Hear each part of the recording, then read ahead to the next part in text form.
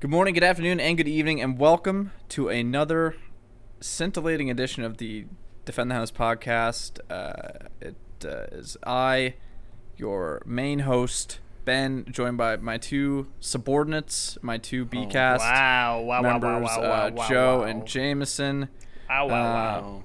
If you're unfamiliar with the podcast, we usually just go through what we've been playing lately. We'll discuss gaming news. And what photos are in our phone's library? Yeah, we've been sharing our phone galleries. Just some shocking images. Some really. real winners in there. Yeah, some winners, some losers, some just terrifying images. Joe, Never forget the 1 kilo bag of jujubes I bought. I just came across that picture. That was a dark week. Well, it was more like 3 days, because let's be honest. It was like a good 15 minutes, but then probably like a very really bad difficult 3 days. Yeah, very difficult 3 days. That's the thing. When I went to America, they just, not to generalize for the whole of NA, but they commit to these massive bags of candy. Yeah. It's like, I just want a little taster. I've got a little sweet tooth. I'm still shocked whenever I'm in the U.S. and I've been to a movie theater and get like a medium popcorn or something. It's like the size of a triple extra large up here. Like it's. Oh, baby, that sounds good. It's I could go for some popcorn. I do like I'm not popcorn, gonna lie. I have gone to the movie theater just to buy the popcorn, and then I've walked out. Really? Oh, yeah. Jesus, Murphy. The concessions are right there. I've walked in, and I'd be like, yeah, I'm going to get the number 1 combo, please. Yeah, I'll take the little specialty cup as well. Thank you. Bye-bye. And then I just... Enjoy your show. Yeah. Goodbye. Oh, no tickets for me. I got my cinematic experience. Some places my you living can't room. even get into the concession without a ticket, Yeah. though. And that's, most places that I've been to. That sounds actually. insane. That's like... But you are in the lawless eastern wastelands of Very Canada, true. so. Yeah, we are very wild western style about our Yeah. about our cinema candy. There's not really been anything that's happened since we did our 5.5 hours of podcasting last month. Yeah. Not really even any BR news. Oh, No new battle royales, no Well, the culling, thank God. no lawsuits, no nothing. the culling did its thing. Oh, yeah. Fortnite is still going, unfortunately. They haven't canceled it yet. I don't know why, but Yeah. they still keep putting money into that dying game. It's dead. It's dying. I fully stand behind the Culling 2 being a really big PR stunt to bring people back to the Culling 1. It looked like piss You're and probably shit. right. It's Yeah. just too generic and disgraceful for them to have any reason to put it out. Yeah. I think you underestimate the powers of Optimism. cash grab. Yeah. Because They that's all. charge, That's all. they charge for it as well. That's all Fortnite BR was a pseudo It's cash true. grab, and then Yes. True. it fucking worked. So was Radical Heights. Rip. Are Oh, the servers still up for beans. that? I'm honestly Yeah, surprised can that you- they haven't been shut down. Can you play if it? I can think play so, it, yeah. I'm playing it after this shit. Because Whoa. man, I missed that game. No, sorry, not. I meant. Whoa. I didn't mean. Yeah, shit. there are 16 people playing Radical Heights right now. I didn't Oh. mean. The servers are still online. It's because there's 16 livers. The rest you can fill bots. There were bots in that game. Oh, that's for true, sure. right? Was there? Oh. Absolutely made me feel good. Realm Royale No, Oh, yeah. don't want to hear about it. is a thing, and then I mean, yeah, I didn't play. No Man's Sky Realm. got a BR update yesterday. That was surprising. No Man's Sky BR. 1,000 planets drop onto a galaxy. Into a galaxy, yeah, and the planets have guns, And yeah. the planets it's like the have end guns. of Dead Space 3. Yep. And so, and then last planet standing, then 100 people Detonates. drop on that planet. And then it's BRs inside of BRs. Yep. And then it's I love it. kind of like the idea of that. I'm not gonna lie.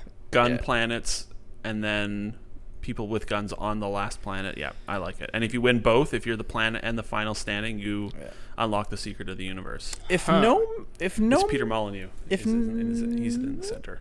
if oh yeah oh Remember good Cube? oh the yeah. Cube That was so fucking exciting. ruled, Curiosity dude. Cube. I loved that shit so Yeah, hard 'cause that it was like, really so exciting. bad. I played Oh my I God. played way too much of it because it was just so comfy. I never and actually played it. satisfying. I played a lot of it. Yeah. That poor guy that won. Jesus. Yeah. I think there was like a recent interview about it. I think not too long ago, like and within how 6 nothing months. has come of it. Yeah, absolutely nothing. 'Cause They won't even Goddess like respond was- to him. Yeah. Oh, God. If No Man's Sky became like EVE Online Lite, like I wish. yeah, that and you know EVE what? Online seems like the coolest game ever, but I'll never ever play it. Ooh, nope, the pool is it's too deep for me, boys. Like Jesus, Too much. Yeah, but I don't know. No, I should really buy. There's a couple of books that were like Kickstarter projects that are like a compendium of tales from EVE Online, and I should really find those because they're pretty cool. Yeah. stories of EVE Online, like some of the big events that have happened, are so amazing. But Yeah, I remember the one about them discovering an alien race for the first time. That was interesting. no, that was Elite Dangerous. Still, that's pretty cool. That was really cool though. Okay. Joe's like, okay, wait, which one's which? I have no idea. EVE Online is by the crazy Icelandic people. Oh, yeah. And it's like all Awesome. Excel spreadsheets and crazy role playing Okay, yeah. and potentially real life shenanigans as Yeah. well. Like The one with his own people have cut each like- other's power to like infiltrate corporations in Yeah. that universe. Badass. Yeah, I'd read about that. It's amazing. Even No Man's Sky had some fun stories with its pretty Yeah. limited scope. Well, not Yeah. not scope as in you know. Hopefully we get more like that now that they've actually added multiplayer. I saw Yeah. a really interesting Kickstarter for like a D&D light, which was very, very simplified Dungeons and Dragons, which I considered backing, and then I don't know. I think I just exited the tab and forgot about it until right now, and that was a few weeks ago. So Yeah, I do- that's I do the that right a way to lot. handle Kickstarter. Whoops. Yeah. Yeah.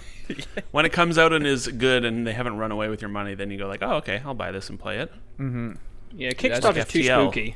Yeah, I don't trust anything on there. I backed it. Yeah. Fucking cup. I backed a smart cup on What? there a while ago. It was like you could. It was called Vessel. Oh And yeah, I know Vessel.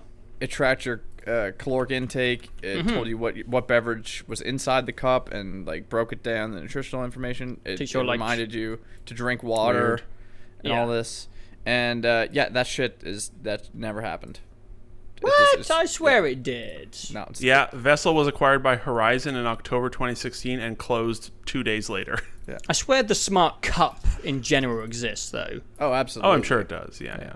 Whatever The you only call it. Kickstarter things I backed a wallet and its predecessor, which is meant for just plastic cards only, so it's like ultra thin. Yeah. And I still have that, and it was good. I backed the recent Myst 25th anniversary thing, which made like $4 million or something. It was super successful just because I have faith in them. Absolutely. And Joe, did you back this as well? I'm not sure if you did, but the System Shock remake. I did think you back that thing? I think I forgot to do that. Okay, well, I backed it, and that's been quite a journey. I mean, it was only like $20, so I don't really care. Did they not make but- it back? They didn't make it, did they? They didn't make Well, the money. so the demo came out like 3 years ago. Yeah.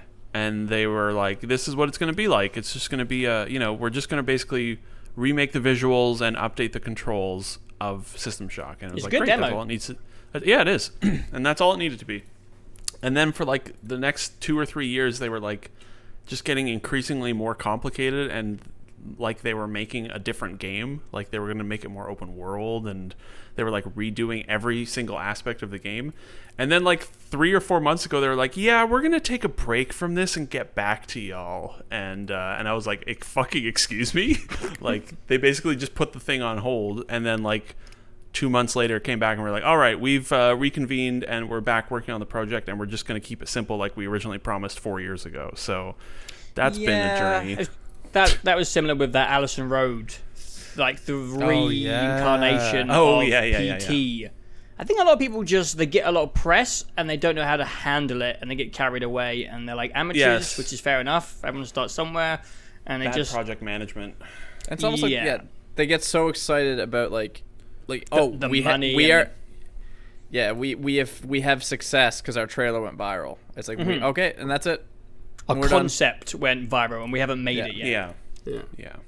It's unfortunate, but there have been some good Kickstarter games like FTL. And watch this transition, boys. Hang on to your butts.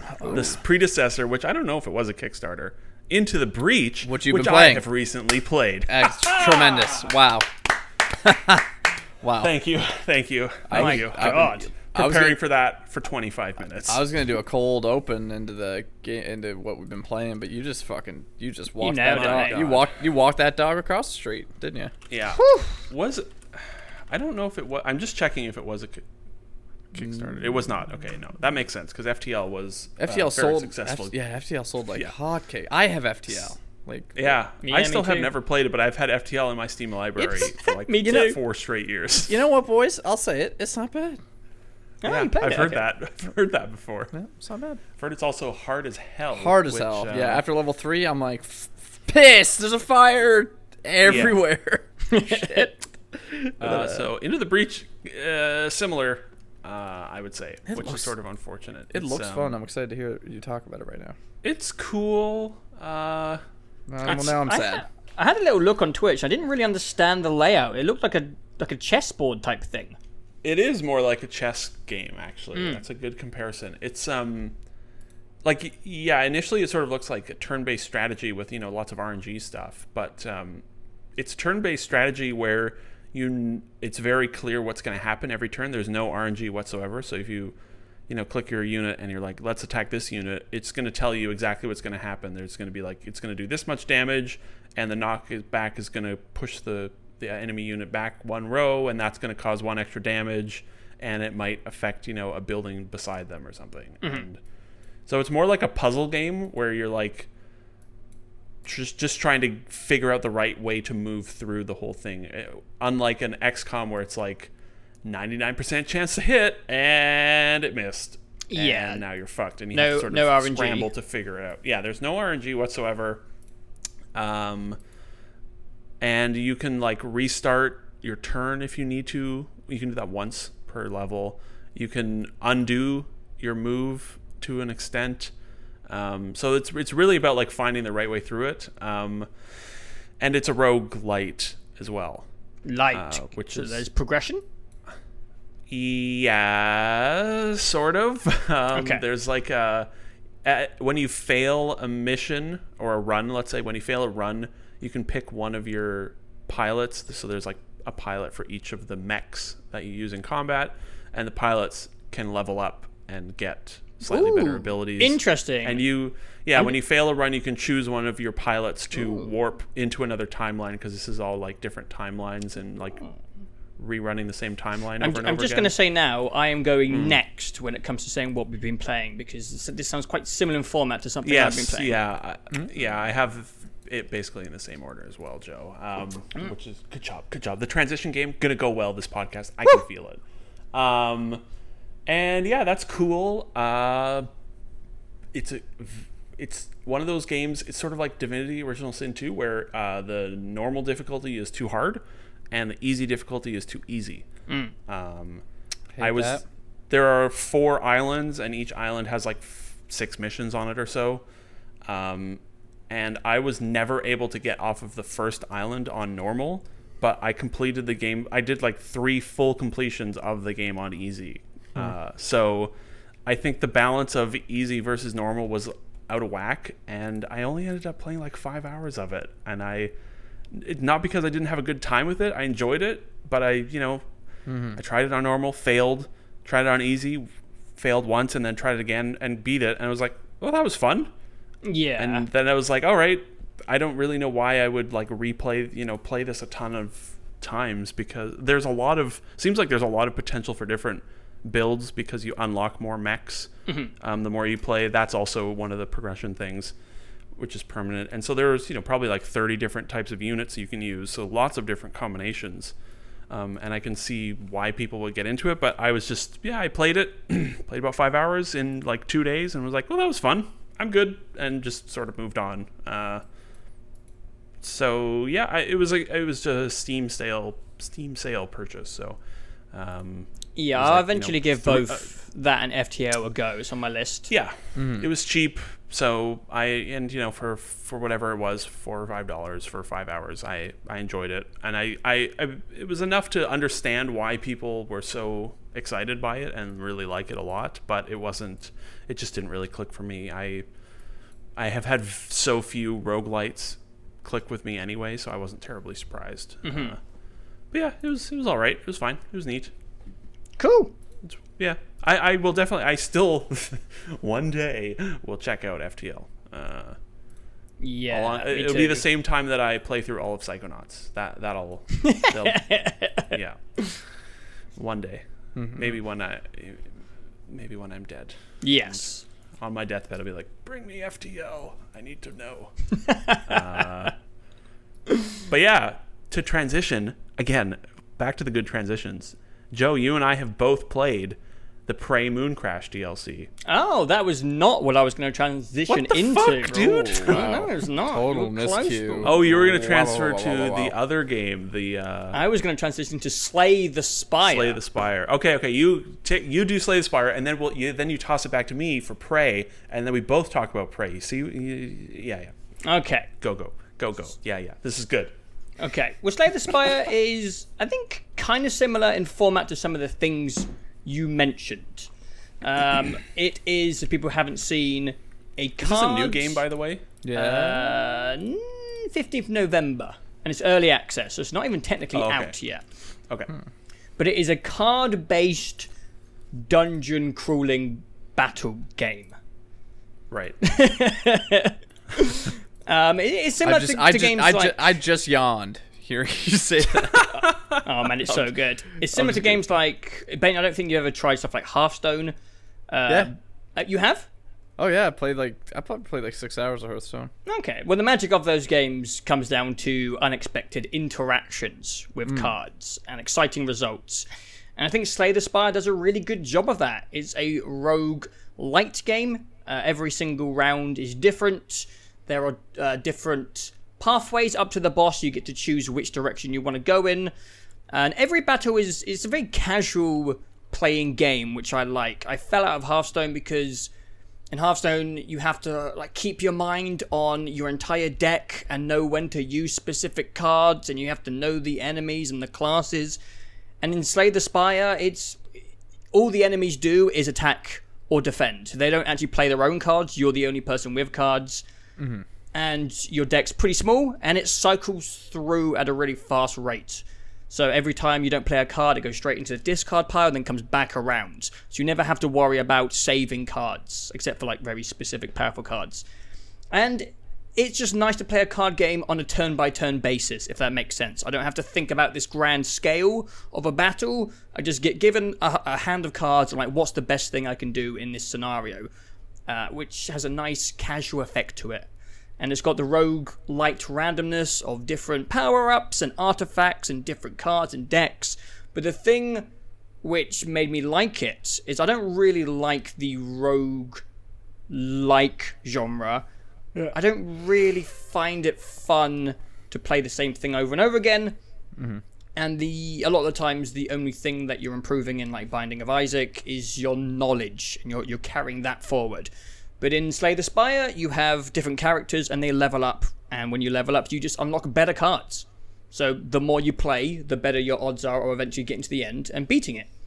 And I think I'm 13 hours into the game and I've got to the last boss twice. But every time I do a run, which is really casual, it's a good podcast game. There isn't any story or dialogue, you just read text. Hell yeah. I'm closer to unlocking better cards, which eventually will just kind of carry me to the end. And I think once I've beaten the game, I'm done. Yeah. And now we can transition into Prey, because it's been a really weird month for me. The roguelite and like genre is something that I just haven't liked. I haven't liked at all. And I played Slay the Spire first, and just that simple element of some progression. Every time I play, I'm actually retaining XP and getting better cards, which is fun, because if you play a card game, you want to see new cards, and they're more powerful every time. So as I play, I'm just getting better. Just to summarize Slay the Spire, good game, but I don't think the art style is for some people. It's very early graphical looking, if that makes sense, like a sketchbook that hasn't been stylized or finished. I'm not sure if that makes sense, but if you look at it, you might know what I mean. But it's a good game. It's a little, yeah. But it was kind of the beginning of my roguelite journey this month to discover, actually, if you do the genre right, there is a way to balance it, I think, for all types of players. Because I think there's been some isolation in the genre. It's been for, people who want to play one game for, 100 hours.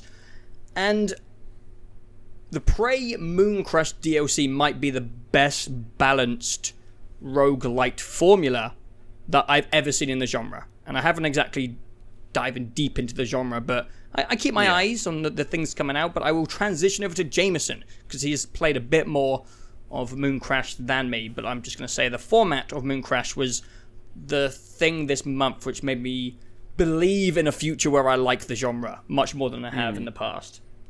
I think it helps that it's not a 2D action platformer as well, which I associate with 99% of all roguelites, or roguelikes, or rogue whatever. Yeah, very fair. They all just sort of look the same to me, like Dead Cells, you know. Yeah.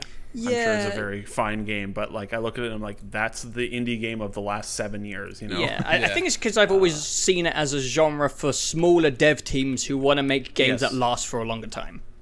Yeah, which is kind of how Mooncrash came to be, you know? Like Prey was not a success, and I'm sure that the team that made Mooncrash was small, and it was done to sort of tap into the games as service thing, which everyone at Bethesda wants to start doing now because their single player games don't make any money. Rest in peace. And yeah, as we talked about at E3, that announcement was, let's say, maybe a little off-putting initially. Because they were like, it's going to be DLC on the moon, and then they're like, and it's a roguelite, and that just sounded awful because combat and systems, I don't know, maybe it's not the main appeal for a lot of people. Yeah. Turns out, it's it's actually really, really, really good, which was very pleasantly surprised by that. I'm going to say something. I like it more than the base game. By quite a lot. I can see that. What's interesting about it, so it's very friendly and forgiving, which is nice.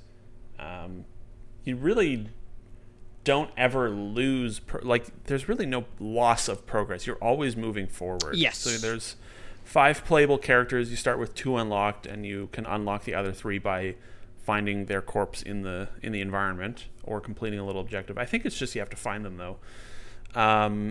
And each of those characters have their own set skill tree. It's sort of like the skill tree from the base game chopped up. So there's like an engineer who can repair things, and there's a hacker lady, and there's a alien lady with all the alien mods, and you find, you play the loop of Prey, which is exploring the environment, finding materials, crafting stuff, and putting ability points in, and all of those stay no matter what. Whenever you die, it doesn't really matter. As soon as you've unlocked a skill tree point, it's there forever.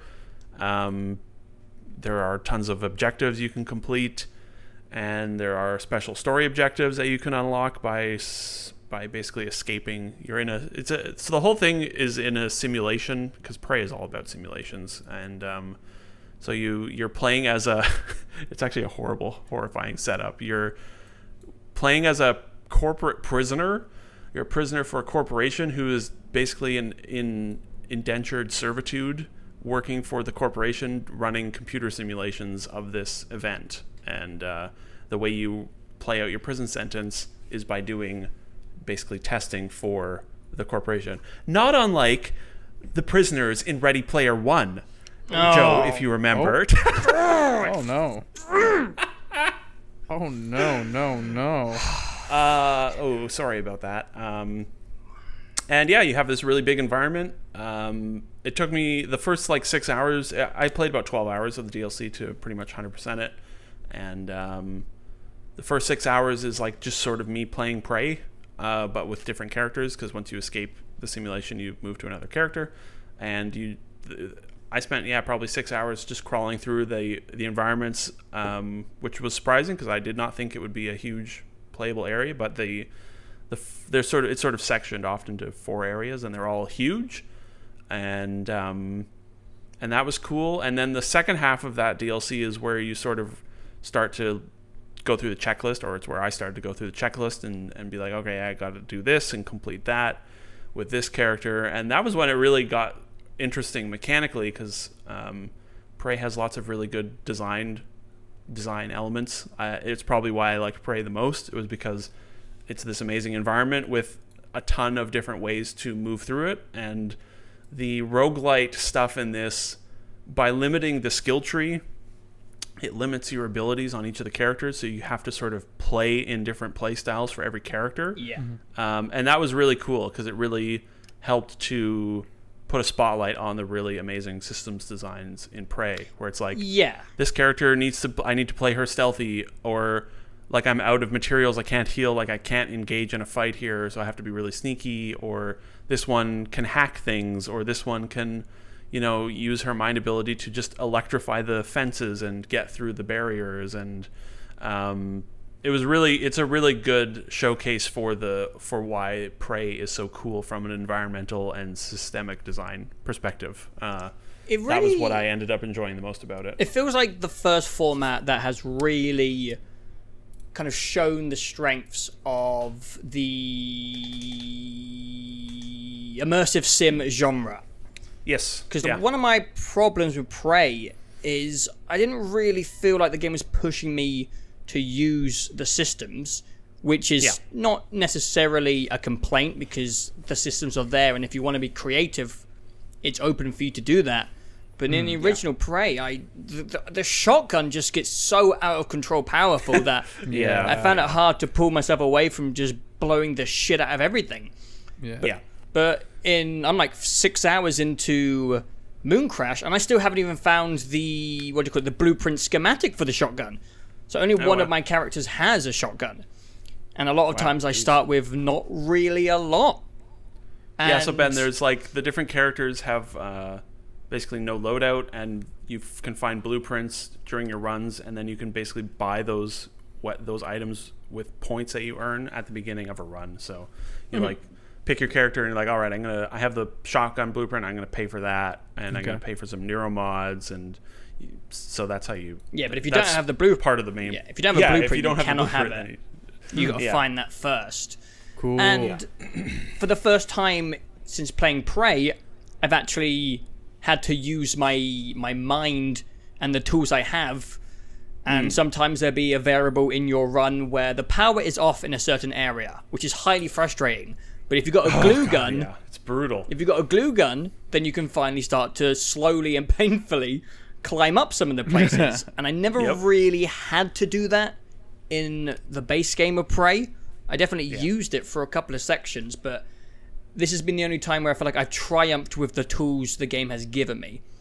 And it's because it really forces you down a much stricter inventory. You don't really have a lot of tools. Sometimes there's been a couple of runs where I haven't even had weapons, just because I run out of ammo very quickly. I've underestimated what I was supposed to bring in. There was one time where I forgot to bring in a wrench, and I was like, I ran out of pistol ammo, and like without the wrench, you're really in trouble. Yeah. And I think they've done it's funny hearing these things because it's like completely different from my experience playing it. Like the problems you ran into are different from mine, which is good. They've just done a really fun problem-solving approach. You get very vague instructions about what to do, and it's just up to you to explore if you want to, because the simulation gets more difficult the more you linger around, which I think is a clever mechanic. And every time you go in, you get to choose an objective, because there's story objectives, there's unlocking the characters, which actually takes a couple of hours, and then there's like the ultimate objective of figuring out how to get all 5 of them out in one single run. Wow, and there's just a lot of learning and experimentation and uses of systems, which I think is my favorite use of the immersive sim genre so far, to the point where I'm like, man, maybe the genre would have done better from the beginning if they figured this format out, and instead of doing like not Deus Ex, Dishonored type single player stuff, if they'd just done these type of scenarios, because I think it's better. Well, what's interesting about it is, like, we talked about it a lot last year, with Dishonored, Prey, and Breath of the Wild, where it was like, the thing we said the most last year was they need to find a way to, like, encourage the lame people like us to, who don't have the creative, play the exactly. And Prey, for whatever reason, the base game, it brought that out in me, or I brought it out of the game, whatever. But like those other games, it was like, all right, like there's all these cool things in the game, but like, why should I engage with them? Yeah, and Mooncrash is definitely the best solution or the best answer so far to being like, hey, we've sort of designed this for you to see all of the cool system stuff. Man, that is some really great. You can tell the devs probably took a great level of reflection. Yeah. Probably looked at like this. They probably, I would imagine, have some form of data upload. Like they probably saw the amount of people that weren't using X skill. Yeah, they were just like tree shotgunning their way through. Yeah. And so they're probably that's some really intelligent, just problem solving. Well, not problem solving. It but really does direction. feel. It is problem solving, I think. Yeah, It does feel intelligent when you play it. It feels really clever, and it's a format I have never seen before. The thing about Arcane is that they're like kind of god tier in terms of systems and world design, Yeah. and you know, so a lot of people that have been long-term fans of that genre love their games because it's just like a free sandbox, and you know, those people are creative and good at doing those things, you know, and discovering the systems and all the world interactions. But yeah, Mooncrash is definitely, it's super smart in that it's like, all right, here's something that like it lets the casual people see all of our brilliance, but it also like checks off the boxes for, you know, DLC and games of service and longevity, in a way that feels respectful to like the genre. They did a great job of making looting just way more exciting than it was in the original Yeah. Prey.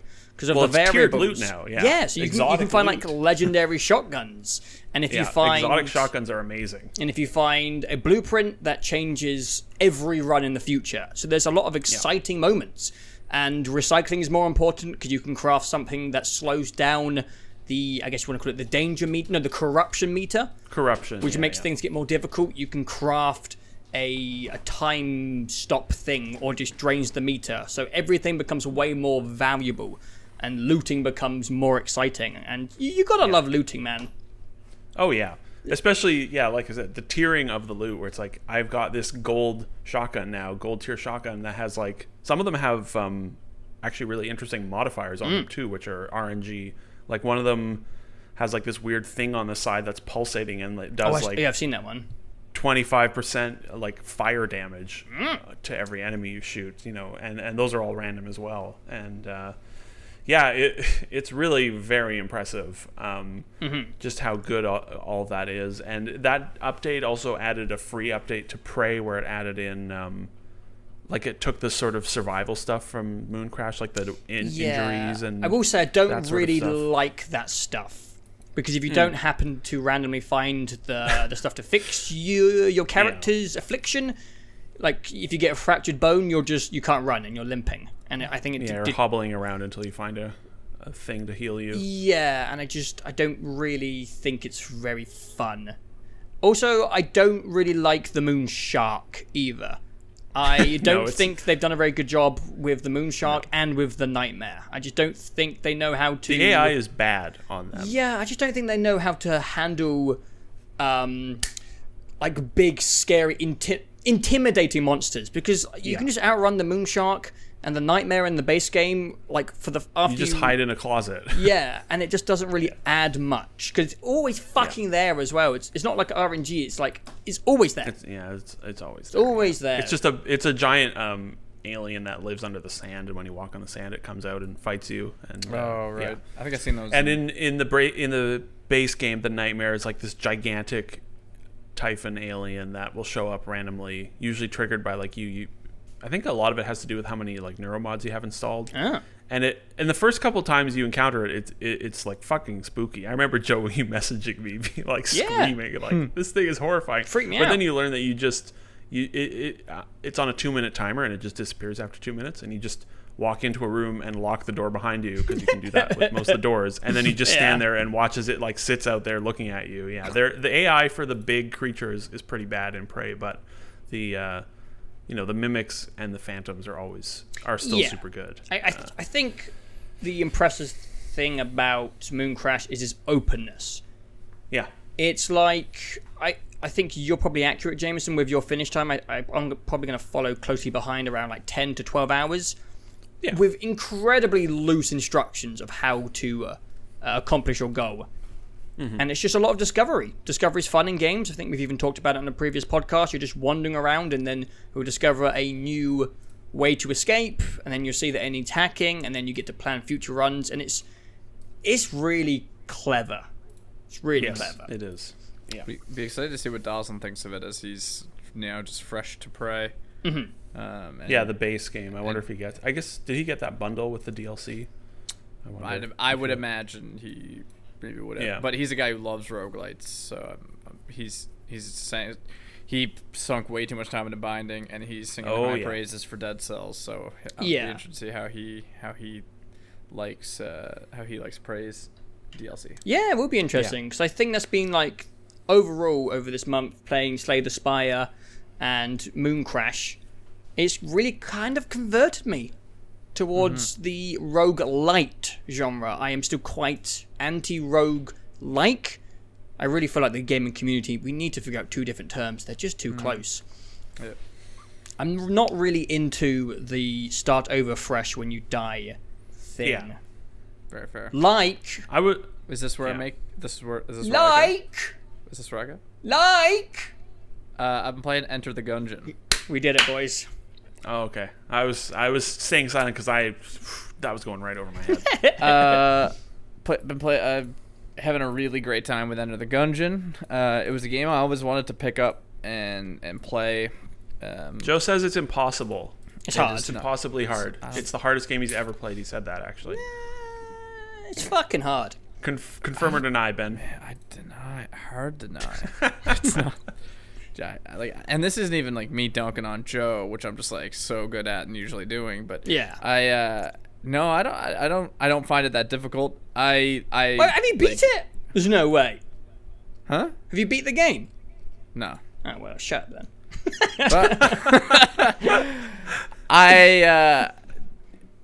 But you don't get a lot of life, but I wouldn't call a game hard. Like I don't know. Well, I mean, if it's difficult to beat the game, then it's hard, right?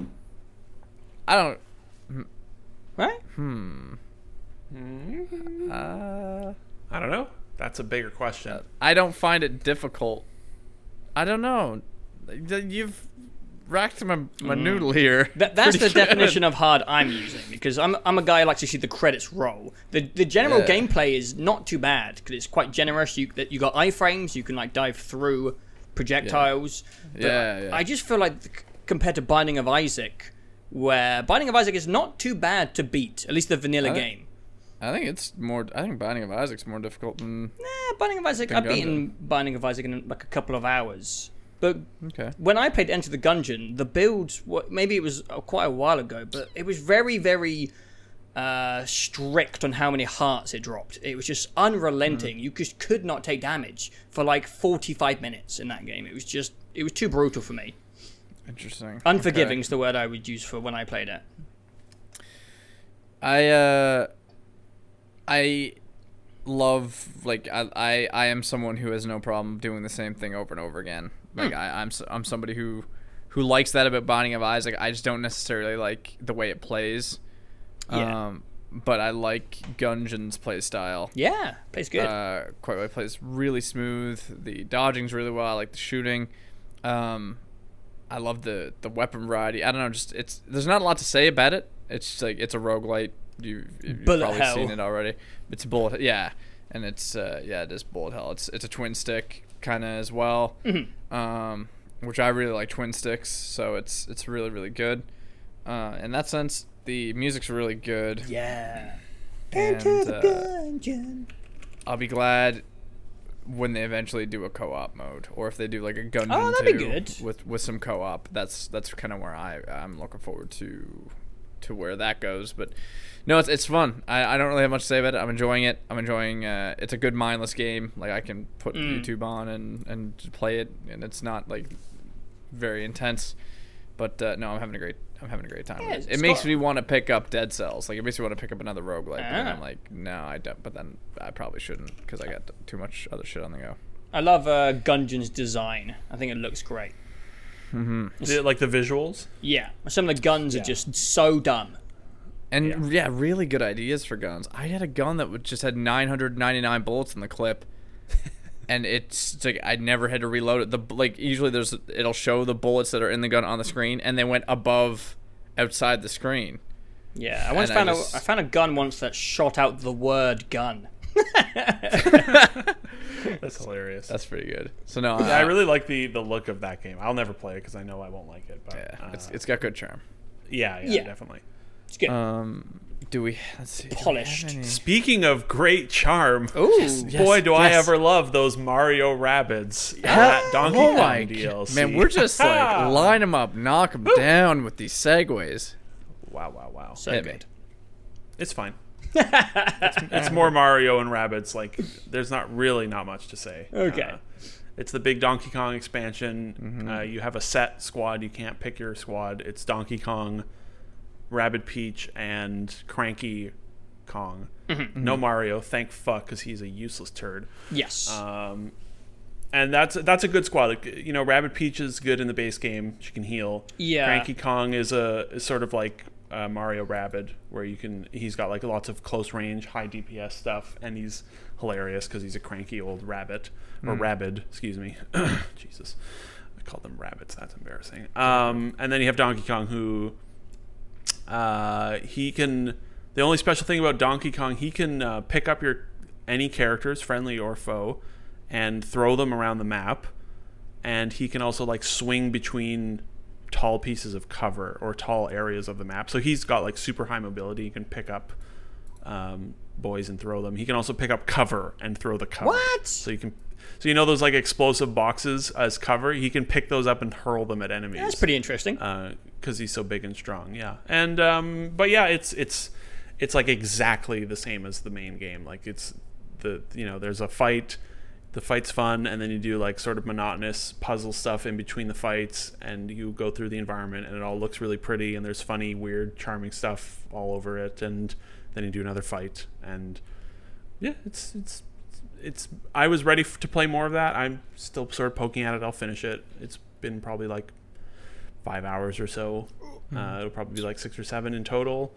You know, it was. It had been almost a year since I had played the base game, so I was not burnt out on it, even though when I finished the base game I was like, all right, I'm good for a long while with this game, because it is very sort of similar all throughout. But I was sort of hoping that they might have like improved on it a bit, but it's only been like less than a year. Like it was like 10 months or whatever.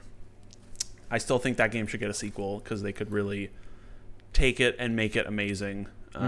Especially the worst part about it, I think, is just the stuff in between the fights is just not interesting at all. They're like these puzzles where you come across them and you're like, okay, I know what I have to do. Now I just have to execute it. And it's just like you're like, all right, I have to move this box here and then that box there and then move this box back and then move that box back and then it can push this other box in. And you're like, yeah, I know what to do. I just don't feel like doing it because it's just, and it's never worth it. You get like, oh, you got some stars or you got like a collectible. You know, it's like you unlock a piece of concept art, which is like, I don't know. Oh yeah. Why would I do this puzzle? You know, like that's the part of the game that I wish they had maybe improved on a bit, but they didn't. They sort of just made more of it. But yeah, it's fine. It's solid. It's pretty extensive for I don't know how much it is, but it's extensive. I think it's for what it $25. is. Yeah, I'm not sure. I didn't pay for it, so thanks Ubisoft. Slam. Cheeky bastard. I'm just looking it up how much it is. I don't know. I can't finding prices of Nintendo things I find very difficult sometimes if you're not directly on the eShop. Absolutely. Anyways, yeah, it's fine. That I love the look of that game and the personality of it so much. We talked about it a lot last year, but it was like it's so goofy and weird, and the art style is so good, and the characters are so stupid and well animated, and there's a lot of really dumb bad jokes, and yeah, it's more of that. So if you liked Mario Rabbids Kingdom Battle, there's another like 7 hours of it that you can play. I probably won't be. Yeah, yeah. I was very done with that game by the time I got to the end. Yeah, that's very fair. I liked it, but the format Yeah. it went on for a bit long for me. Yeah, the base game definitely went on for too long with there. But yeah, I really hope they make a sequel because I think they could make a really fantastic game if they build upon and learn from some of the failings of this game, because it's a really strong game for what it is. And it is still so weird that it exists. You know what else? Oh, You know what else had no business being as solid of a game as it is Darksiders 1. oh my god! He made Darksiders. What? What? What? Where are you playing Darksiders? It's a deep dark secret. But no, I'm a good chunk into Darksiders. And I like seriously, Darksiders. What platform are you playing it on? PlayStation 4. Oh, okay. I defended it haven't the seen other you day playing it. because Darksiders Yeah. 3 came up in a Discord, and I defended that franchise. Well, I don't think you need to defend it. I think most would agree that played it that it was a solid 2 games. I was trying to figure out what segue hook I was going to go with, of whether or not like good sequel would be good, like, or whether or not it's like 5 to 7 hours, because that's kind of like around the amount I've played thus far. But like, I was trying to find my hook, and I then think you did all right. I think I got it. So we're keeping the It trend is a going. surprisingly solid game. It is I a- only it played is like a- 3 hours of it, and eventually bounced off of it. But yeah, It is a surprisingly very good game that's well thought out, pretty well voice acted, has a lot of like pretty good art, and they went for it. Like it did Nordic, like they've been on it the whole time. No, it was Vigil Games. It was a THQ It was joint, Vigil. right? Yeah, it was a THQ It was joint. Vigil, published by THQ, and then Nordic bought up the IP. And I think most of the people, or enough of the key people that made Darksiders 1 and 2 are making 3. Yeah.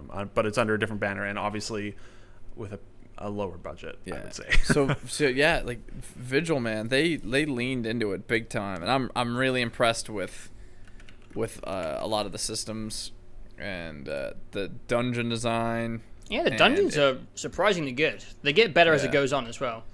Yeah, so Sort of a Zelda-like, right? Yes, Oh, it's a yeah, Zelda-esque yeah. beat 'em up thing. yeah, Yeah. the combat's satisfying, and it's like if Zelda and God of War got together. The linearness of God of War 1 through 3 Yeah. got together with Zelda's dungeons. Mm-hmm. And When we were talking about Darksiders 3, and I remember it being said when God of War came out, the new one, I was like, that sort of is the big budget Darksiders sequel that will never exist. Yeah. Which is so weird to say. yeah, and so yeah, I'm really impressed with it.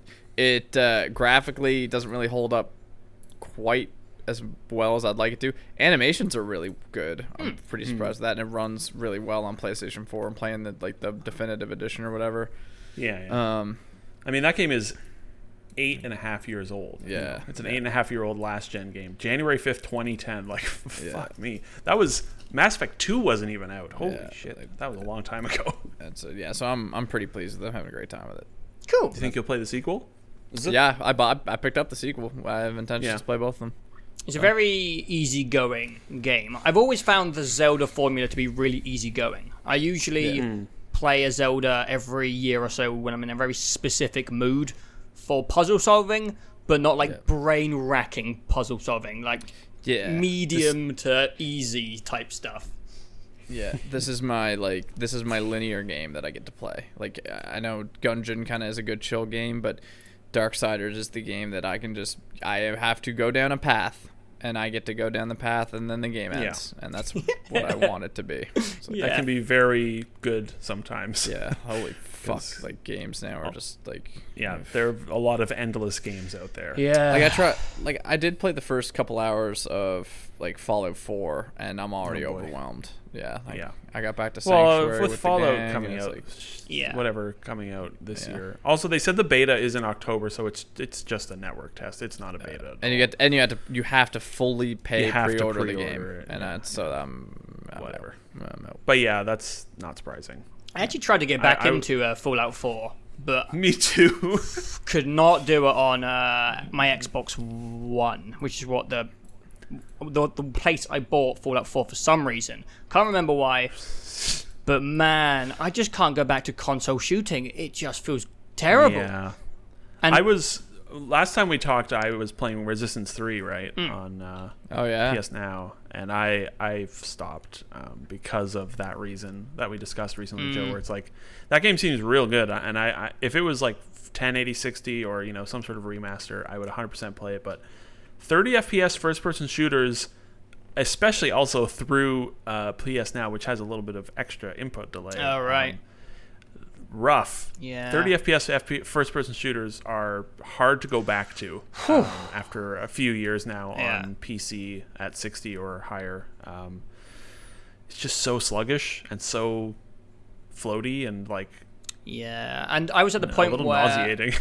if I was going to play more Fallout 4, I would have to put more money into it because I was going to buy the expansions, and I finished up something like the Automatron or whatever that first DLC was. Played like 3 hours or so, and I was just like, oh no, I can't play another 10 hours of this. Yeah. Oh my god. It's rough. The only 30 FPS first-person shooter game I can go back to regularly on consoles is Destiny 1, which I don't exactly go back to regularly, but the few times I've revisited it, I think, I have a lot of time in that game, so there's enough muscle memory where I can play it. But everything else is like kind of intolerable. I think I'm going to is a keep little New sad. Vegas on my backlog because playing stuff on the PC, which you previously played on the Xbox, is a nice step up. I think last time I talked about replaying Bioshock 2, or I forgot about talking about that. I don't know. I replayed Bioshock 2 like 2 months back. Yeah. And it was just so refreshing to play that in like 1440p on a mouse and keyboard compared to my first time through playing on Xbox 360.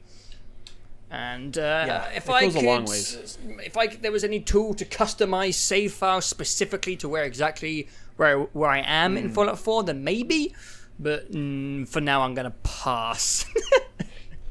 Yeah, again, especially with a new game coming out very soon. Yeah. Which is it's not exactly offering the same thing, but it's going to be similar. And there'll be more motivation and more discovery. Like I feel like Fallout 4 has been like it's a weird feeling Played with a game Fallout that's 4. with a game that's been out for this long. There's a level of overdoneness that I'm like, I know everyone's already played this game. Like there's gonna be nothing new to this discovery.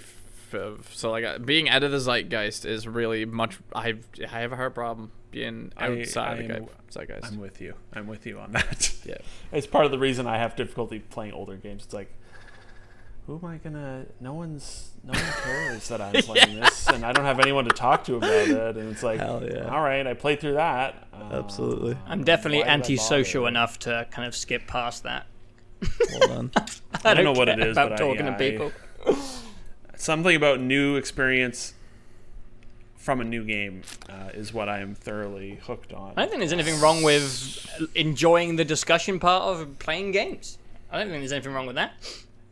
No, yeah. It's The whole point of the podcast, I guess. it's just gotten to a point where I'm like, I don't even like. I know I could have new experiences playing older things, but that itch lasts for like a month, and then I'm like, I just want to play new games, real new games, not new old games. Yeah. Speaking of playing new games, Oh no. Joe, you got Joe, you you don't have anything. I played Ni no Kuni 2. Oh fuck. Piss, I thought we Alright. talked about this shit. No, I haven't thought we did as I haven't well. started it. Oh, you haven't started. Oh, you picked it up. You just haven't started. Oh no, but no, we fucking who played it then? Because we talked about not this me. shit. I hadn't played it yet. I think you said it was systems heavy, and I hadn't touched it.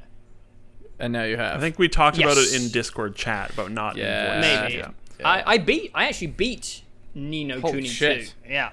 Jesus Christ. What the fuck, man? It took me about 50 hours. What the? Oh. What? Joe, What? when did you find 50 hours to play Ni no Kuni in the like 4 weeks since we've talked I about it? beat it weeks ago, dude.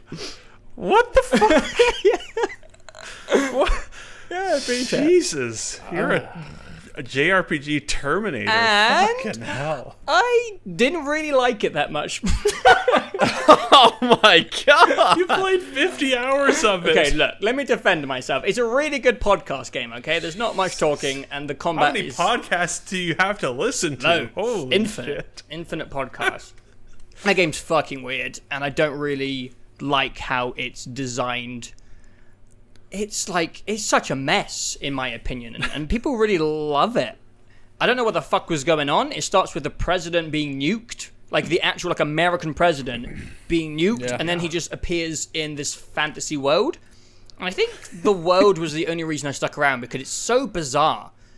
There's like one city which does all its political and law and tax rules on a dice roll. There's one city which is banned love. Oh. And it has this damn. I really... wanna move there. The Studio Ghibli feel is still there. And I like that weird Alice in Wonderland Japanese stuff. It's fucking trippy. But the game is just really strange. I think you guys have seen some of it, because Ben said it looked system heavies. The top-down battle stuff, completely pointless. I don't know why that's in the game, and it's not fun, and it doesn't make any sense. It even goes against the whole context of the game. You're a king, and you're against war. That's what you're trying to do. You're trying to unite the world, and then randomly you have these side quests in this different format where you're just murdering people. Like, they're not monsters, they're like armies, and you're just slaughtering hundreds of them, and it's so strange.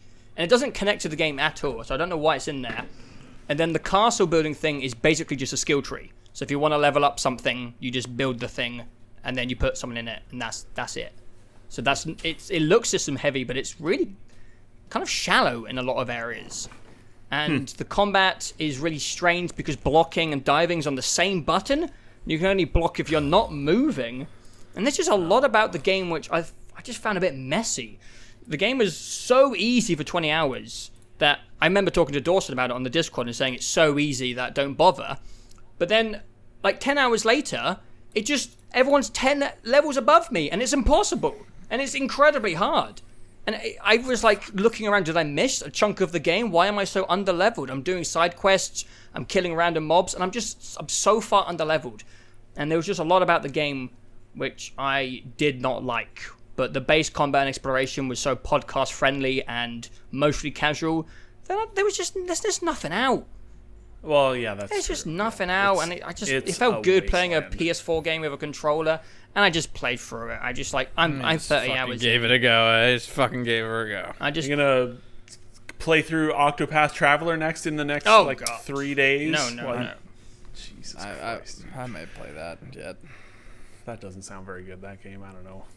No, it looks a bit grindy for me, and there wasn't that Donkey video very much said no. You should. I should never ever. I think that's why I played all the way to the end of Ni no Kuni 2, and maybe why I was underleveled, because I just skipped the grinding stuff. Wasn't interesting in just going in circles fighting enemies. I just did side quests, and most of them had like interesting dialogue with weird kooky characters, which I like Studio Ghibli stuff, even though I've done a terrible job of watching the library of stuff they've done. I just liked the worlds.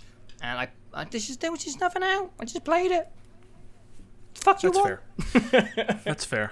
But yeah, it's acceptable. I did not rate it. Didn't like it. Wow. Even though I played 50 I would never hours. play 50 hours of a game I wasn't liking. I mean, it's hard to put into words. It played fine. I liked the world. The summer liaise or whatever. It was just like summer quiet times. Yeah, it was just the system heavy stuff. Just didn't add anything. It was weird. But I liked it. It was weird. Still don't understand. It had so many weird tonal clashes as well. I don't know. It's a strange game. Fucking weird. There's also a Twitter feed for the oh my god, it's so weird. What? Oof. Yeah, there's a Twitter feed for the population of people like tweeting pictures, and it's so weird. It's so weird. South Park game or something? I don't know, man. People loved it. It got great reviews. I thought I liked JRPGs enough. I think it was because it was really improved from the first game. I think. Turns out I'm not that into JRPGs. I just like I don't believe you. Westernized, polished ones like Persona and Final Fantasy 15. I like the shiny ones that are aimed at a Western audience, but this was really Japanese. I could not quite connect with it. Well, but I beat it. Because I'm a psycho. Good for you. I beat a game as well. Ooh, what did you beat? Ratchet and Clank Future: A Crack in Time. Oh, wow. Finally! I bought that game in like 2011 and started it at least 2 times in the last 7 years. Yeah, I remember. Played through like a couple hours of that game, and then I don't know. I always got distracted with something. I don't know what pulled me away, but that game's really good. It's so good. I don't want to blow anyone's mind here, but that game's really good. It's interesting. I'm gonna bring up the meme that I created that I know doesn't bother you guys. Well, maybe it does. It bothers me, but the 2016 Ratchet and Clank is the only Ratchet and Clank game I played prior to this, and I stand by saying that it is primarily a shooter. Okay, now, shut up and listen for a second, because that is my only exposure to Ratchet and Clank, and 80% of what you do in that game is shoot. There's very little platforming. There's no puzzles. There's very little going on in that game, which is all made much more apparent after playing Ratchet and Clank, which is not a shooter. Okay, it's like, so I understand what, you guys who have played more of them have this bigger viewpoint, and so now playing Ratchet and Clank Future Crack in Time, it's like, okay, this is a platform. There is a lot of platforming. There is a lot of puzzle solving and collectibles, and yes, there's shooting, but like the platforming definitely feels like the main thing you do in that game, because there are all these side planets that you can fly to and land on, and those are all platforming, like mini dungeons basically, where you get an upgrade point at the end of, and there are probably like 30 of them in the game, or 20, 30 of them. So playing A Crack in Time made me realize how kind of sad and boring and basic the new Ratchet and Clank is in comparison to the other games. It's a very good, very enjoyable, comfy game, but it's there's very not a lot going on. Yeah, it's very. Even I could kind of feel that. Yeah, nothing which makes felt, sense. Nothing really stuck. Like everything was like, oh, this is cute, and then it's just kind of boop, boop, boop, next thing. Like, which makes sense because it's a sort of remake of the original game. Yeah. So that makes sense. But yeah, playing Crack in Time really made me excited for what I would imagine will come eventually, which is another full proper Ratchet game, because there's so much going on in A Crack in Time. There's like the space stuff. You have a full-blown like space, like ship flying mini game, or portion of the game, and there's side quests and side content, and like I said, mini dungeons and all these little moon puzzles that you can land on and do. You can go back and get better upgrades and kill this like higher tier boss, and there's combat dungeons, and the story and writing stuff is so much better in this game than the 2016 game, which the 2016 game, the story stuff is taking from the movie, which the movie was apparently just terrible. So yeah, I understand why it wasn't good in the game. It's because it's literally clips from the movie most of the time. Whereas this, it's like, all right, this is Insomniac, writing the way they want to write, and it's so funny and adorable. Like it's like the ultimate, Saturday morning fun cartoon goofiness. Yeah. And it's just got such a good, silly sense of humor and fun throughout the whole thing. And yeah, it was very good. I very, very much enjoyed it. I remember those puzzles getting really surprisingly complex in the end. Oh yeah, the time puzzles are really good, where you have multiple versions of yourself like playing out on a timeline. The last few were like a good 15 minutes or so to solve. There's not an official, but there's a long Portal mod which uses the exact same concept, which I will eventually play because that sounds really good. It's a fun format of puzzle. Yeah, they're sort of just like tacked on, like they're not maybe the most like organically integrated into the game, right? But that's okay because they're still enjoyable. And yeah, it was great, and it really made me want a good current gen or next gen Ratchet and Clank game, where they're like firing on all cylinders and not just doing like a basic remake of an old game in a short period of time. Yeah, that's all my E3 disappointments. Well, I mean, they have to put out Spider-Man first, I know, but the Spider-Man's out in like a month, just like a little tease of a Ratchet. Just let me know it's coming up. I'm sure it will be. Like I said, in Discord a couple weeks ago, like that 2016 game was their best-selling Ratchet game. Yeah. And they made it in like 6 months with like 20 people. Like it was a very small project. It came out the same day as Dark Souls 3 as well, and it sold well. Yeah. I remember that. Yeah. Yeah. So I have to imagine they'll revisit it, and that's exciting because, when they're making like a full-blown sequel after, and Crack in Time was like the 6th Ratchet game that they made or something by that point, so they had really figured it out. And 6 or 5. It really is a pretty astonishing contrast to the 2016 game. Like the 2016, I mean, it was only $40 as well, like the 2016 game. So, but yeah, I would play the hell out of a new Ratchet. It's a little rough at times. there's like a couple of things with the camera and the controls that are a little janky because it's a 8-year-old PS3 game, and those are sort of exasperated a touch at times by PS Now slight input delay, but it was 60 FPS, so it was pretty easy to go back to and play. And lots of good art. It's obviously sort of ugly because it's an old game, but very good, very enjoyable. Very pleased with it. And I'm happy about that. That is sort of my explanation also to the whole Ratchet is a shooter thing. Okay. I enjoy the redemption. I still think I think we're both valid. We're both right. There's a lot of shooting in the first one, yeah. Yeah. I have one more game, but I don't know if Joe or Ben, if you want to talk about something else. No, I've got lots of tiny things I probably won't bring up, stuff I've been doing on the stream, like Slime Rancher and Hot Lava.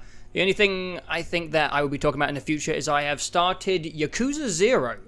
I am not very far into it, but I just got a really strange urge to get back into that game. I kind of thought I was done. I played Wait, which one did I play? I played 3 on the PS3, and I was like, I've seen Yakuza, I get it. Yeah. And I don't think I'm going to come back. But I don't know.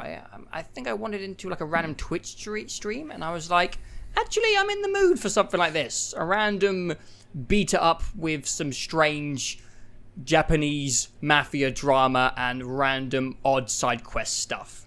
I was just really in the mood for it, and I think I'm 2 hours, maybe 3 hours. Have you gotten to Majima yet? Yes, I did the opening boss fight. Yeah, which is quite long. Yeah, so I've done the opening, and I'm like, yeah, I'm in. I'm gonna push through that across the next couple of weeks. I think the only thing that stopped me from playing that game was I for whatever reason, don't feel like reading. I just wish it wasn't all in Japanese. I kind of like it. Or if I wish I've watched a lot of foreign movies. I have no problem with reading subtitles, but there's something about I just sort of want to relax a little bit and not have to sort of squint at the TV and keep up with their subtitles. And because I should really what I should do is just find all the cutscenes on YouTube and watch those because the cutscenes are so fucking good in that game. Yeah. Oh my god, they're incredible.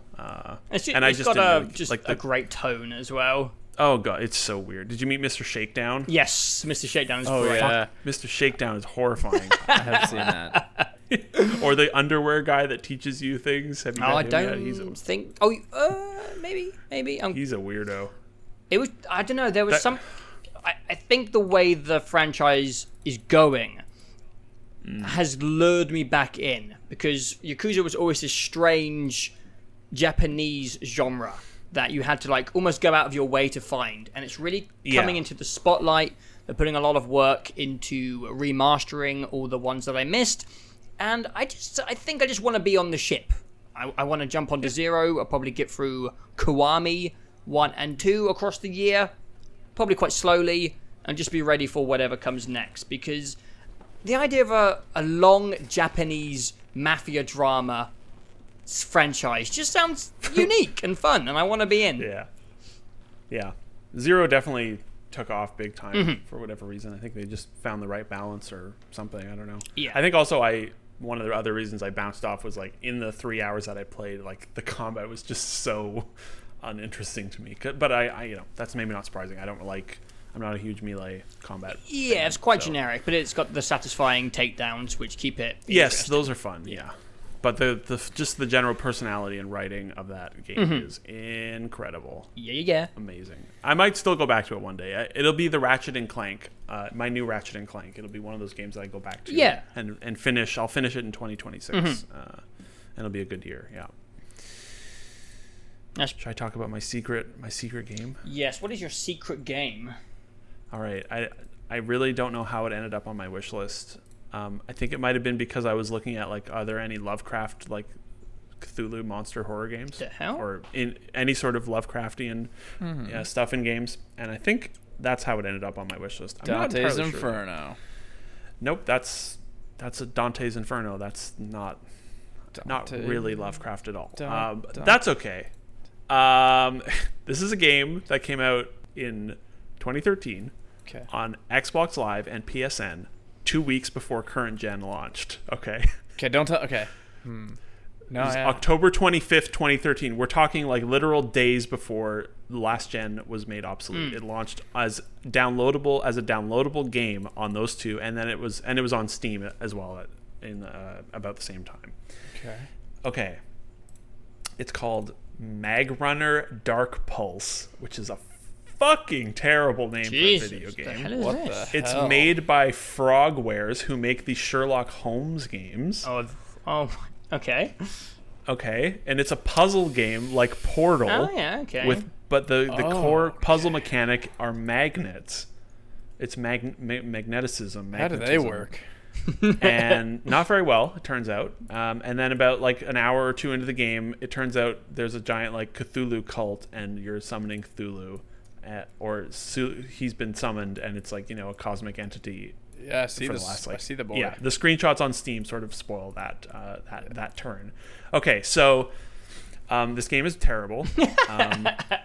But I kind of loved it. I did not finish it. It's you can see on the price, full price $11. I think I paid $1.39 for it on the Steam sale. It might have been $2 or something, so it was very worth it. I'm not going to finish it though. I played about 4 hours. The first hour is great. The puzzles are like, okay, this is interesting.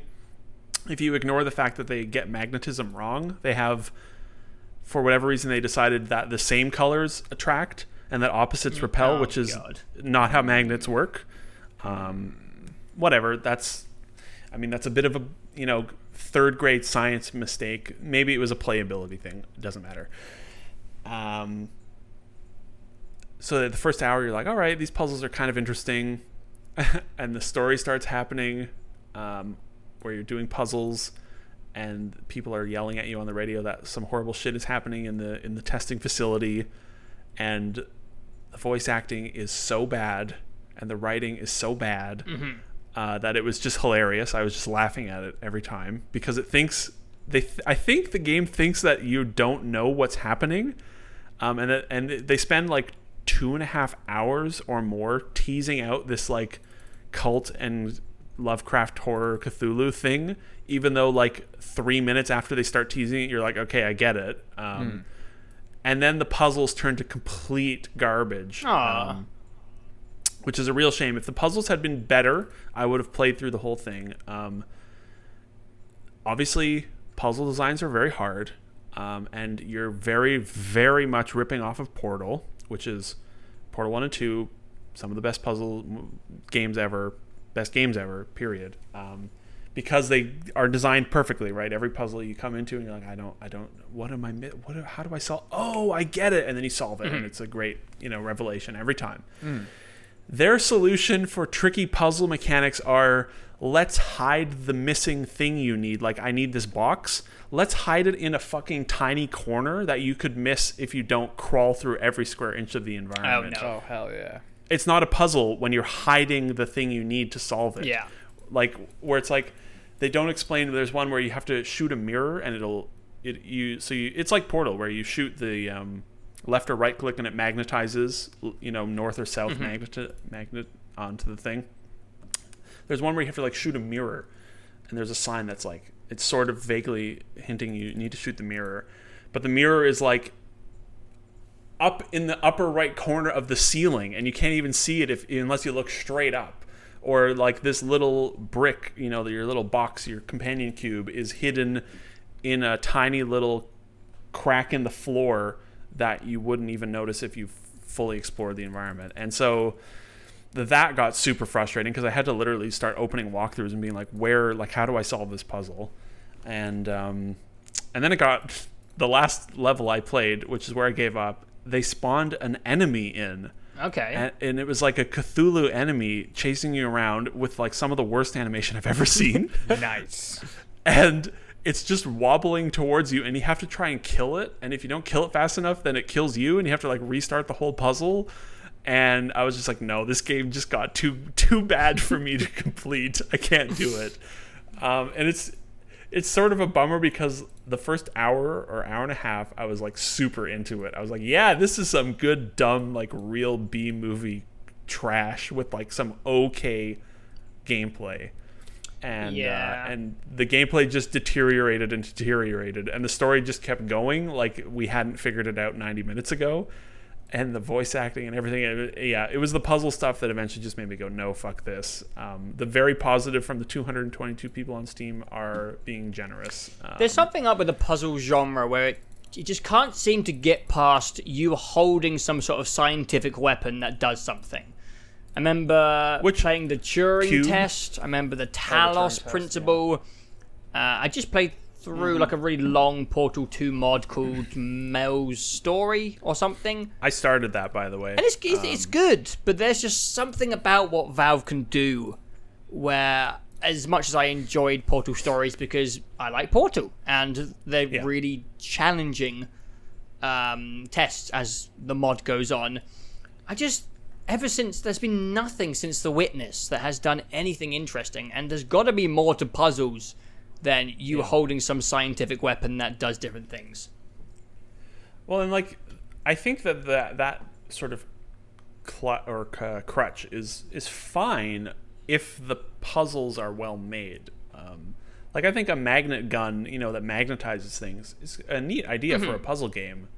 But the puzzles are just terrible. Like, yeah, the reason Portal succeeded so much, I think, is because, I mean, it's a lot of things, but like the puzzle design is extraordinary, but like that's not easy to get right. Obviously, I think that's they spent years making that. I think that's why I've enjoyed the weird engineering stuff I've been in for streams, the bridge games and the Besieged, because they are a form of puzzles, physics puzzles, for sure, and there just hasn't really been anything that interesting in the genre. And I love puzzle games, absolutely love them. Trial and error is really fun too. Yeah.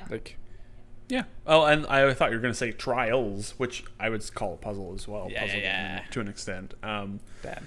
Yeah, it's a shame because, like, I think the idea of making, like, a sort of spooky horror puzzle game that, like, the first hour, or not even the first hour, the first half hour, it looks like Portal. Like, it's got this uber clean, really genuinely nice looking game. Really bright colors, really good, like, plasticky look to everything. You're like, yeah, this is cool. And then the idea of, like, taking the bit in Portal 1 where you discover the rat man hole in the wall, and taking that to its most extreme of the crack in the wall is now Lovecraftian horror game in your puzzle game, right? Like I think that's a great idea. That's a cool idea. It's just B as fuck, like B grade. Like it's almost worth kind of playing, like, for the $3. Like, again, it was $2 or $3, and so I think it was kind of worth the price of admission because I did have some good laughs at how bad some of the voice acting was, and kind of enjoyed moments of the puzzle. There's a bit where you, like, get teleported into, like, some sort of, you're in space basically, and you're doing the puzzles in space, and you have, like, you're in sort of a contained atmosphere. And there's, like, a space lightning flash way in the distance, and you can see the Cthulhu monster, taking up, like, the entire screen for a half second. And I was like, yeah, that's cool. Yeah. But then they spawned the fucking enemy in, and he's wobbling. He looks like... It looks like, that gif from Aliens Colonial Marines of the blind alien that's, like, really horribly, like, jankily walking towards the player? That's what it looked like. Oh, yes. Man, this is just what happens when no games come out, Ben plays Darksiders. I'm playing a 5-year-old fucking game no one's ever heard of. Jameson plays old games. I play JRPGs for way too long, even though I don't like them. Just weird shit happens. It's not even August yet, guys. What are we going to do next for the next month? I want some gams. Will be an interesting next podcast because it'll probably be exactly the same. Us playing weird stuff in our backlog. I guess. I don't even know what I'm going to play anymore. I've started... I replayed some things. Okay. I will say, like, I after the mildly traumatizing experience with Mag Runner Dark Pulse, which is just, I can't get over that fucking name. I was like, okay, I need some good puzzle games in my life, so I played through Portal 1 and 2's story. Okay, cool. I had forgotten how short Portal 1 is when you... like 2 hours? It helps that, like, I have a good memory for games, so I could sort of vaguely remember the solution to every puzzle in both of those games, believe it or not. Game is 60 minutes. Yeah, I can beat Portal 1 in 38 minutes. Yeah, speedrun, boy. I believe that, yeah. I hadn't played it for, like, 5 or 6 years, probably, and it was 65 minutes from start to finish, and I think I maybe did the dishes in the middle of that. Like, it was so fast. Yeah, I remember being really disappointed when I got the orange box, because I was just, as soon as I started enjoying Portal, it ended, and I was like, no. Yes. Yeah. Like when you start it, it says test 1 of 19. I'm like, there's not only 19 puzzles in this game. Yeah. There are only 19, and then the final GLaDOS encounter, and I mean, that game is still like super tight, well made, well designed, but it really is a very tiny little game. Yeah. I'd sort of forgotten. I thought it was like 3 hours, but no, it's barely an hour. And then I played through Portal 2's campaign, which I sort of have done like once every 2 years or so since it came out, because that game is just that only took me 3.5 hours to play through that thing. Again, though, I know the puzzle solutions, or I have some latent, like, lingering memory of them, so it's quick to get through them. And it helps that I played a lot of Portal. Like, you and I have done a lot of Portal 2 co-op, Joe. Like, the general Portal mechanics well hammered into the brain. I think I crave Portal every 2 months or so. Yeah, I sort of agree. God, I love that game. That's why I played through the Portal Stories mail, which is good. It's like Portal 2, but harder. I'll probably get to that. I started that and was so annoyed with the voice acting at the beginning. God, it's annoying. Portal 2, I don't know if you've this might be a bit crazy, but like, that game is fucking unbelievably good. Yeah. It's like it's flawless. Yeah. Like, from start to finish. It's a masterpiece. Everything about it it's so perfectly well made. And so I went directly from that to the Mel Stories thing. Yeah. And that starts, it's Cave Johnson, or a guy pretending to be Cave Johnson, doing a very poor J.K. Simmons impersonation. Yeah. Eventually, I don't know if you got to that point, he unveils that he was just doing an accent of Cave Johnson, and he's actually a different person. Oh. Okay, that's mildly acceptable. But it goes on for too long. I think I muted the game and just, again, podcasted over it.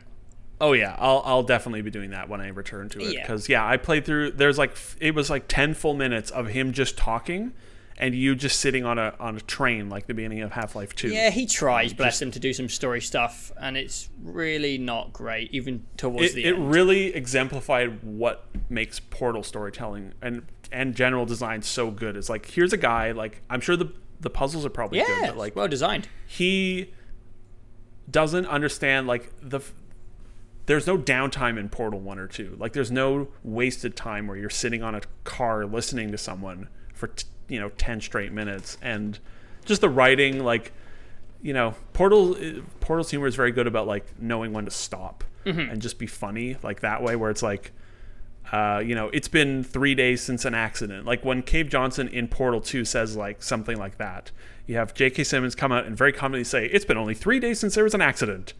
And then that's the end of the joke. And you're like, 3 days is not very long. That's a little alarming. Yeah. In this, he's like, it's only been 3 days. And then he goes, I mean 3 minutes. And it's like, no, dude, that is like 100% not funny at all. When you like, no comedic when you timing. make it even shorter. Yeah, it's like, it was interesting to play it right after Portal 2. Like, wow, this really highlights the trillion little things that a good game does right that you don't notice that make it a good game. Yeah. I'll probably replay some other things. I don't know. Yeah, it would be an interesting next podcast, but it would probably be similar. Just random mishmash of games that none of us expected the other people to be playing. It's kind of interesting, though. There was some surprises today. I mean, this is how summer has been for so many years, right? With games, it's just sort of... It's a missed market opportunity, though. I completely agree. Maybe kids are all out playing sports in real life, and no one wants to risk launching a game. But I don't understand that. Well, like, at all. if kids are finding the time to sit in and play Fortnite in 2018 during the summer, like I don't know. Like, that's why there was a date in Metro Exodus, the trailer from last year, where it said August 8th, and I was like, fuck, that's a perfect time to launch that game. Yeah. Like, quiet August, but now it's February 22nd with every other game. We wouldn't have gotten 3 Batman Arkham games if they didn't put it out in like fucking March. Like, yeah, I think the first Arkham Asylum was an early August release. Yeah, it was. It was a great, which is a perfect time for that game. Yeah. Yep. I mean, even a late June release like The Last of Us was, early June, mid-June. Absolutely.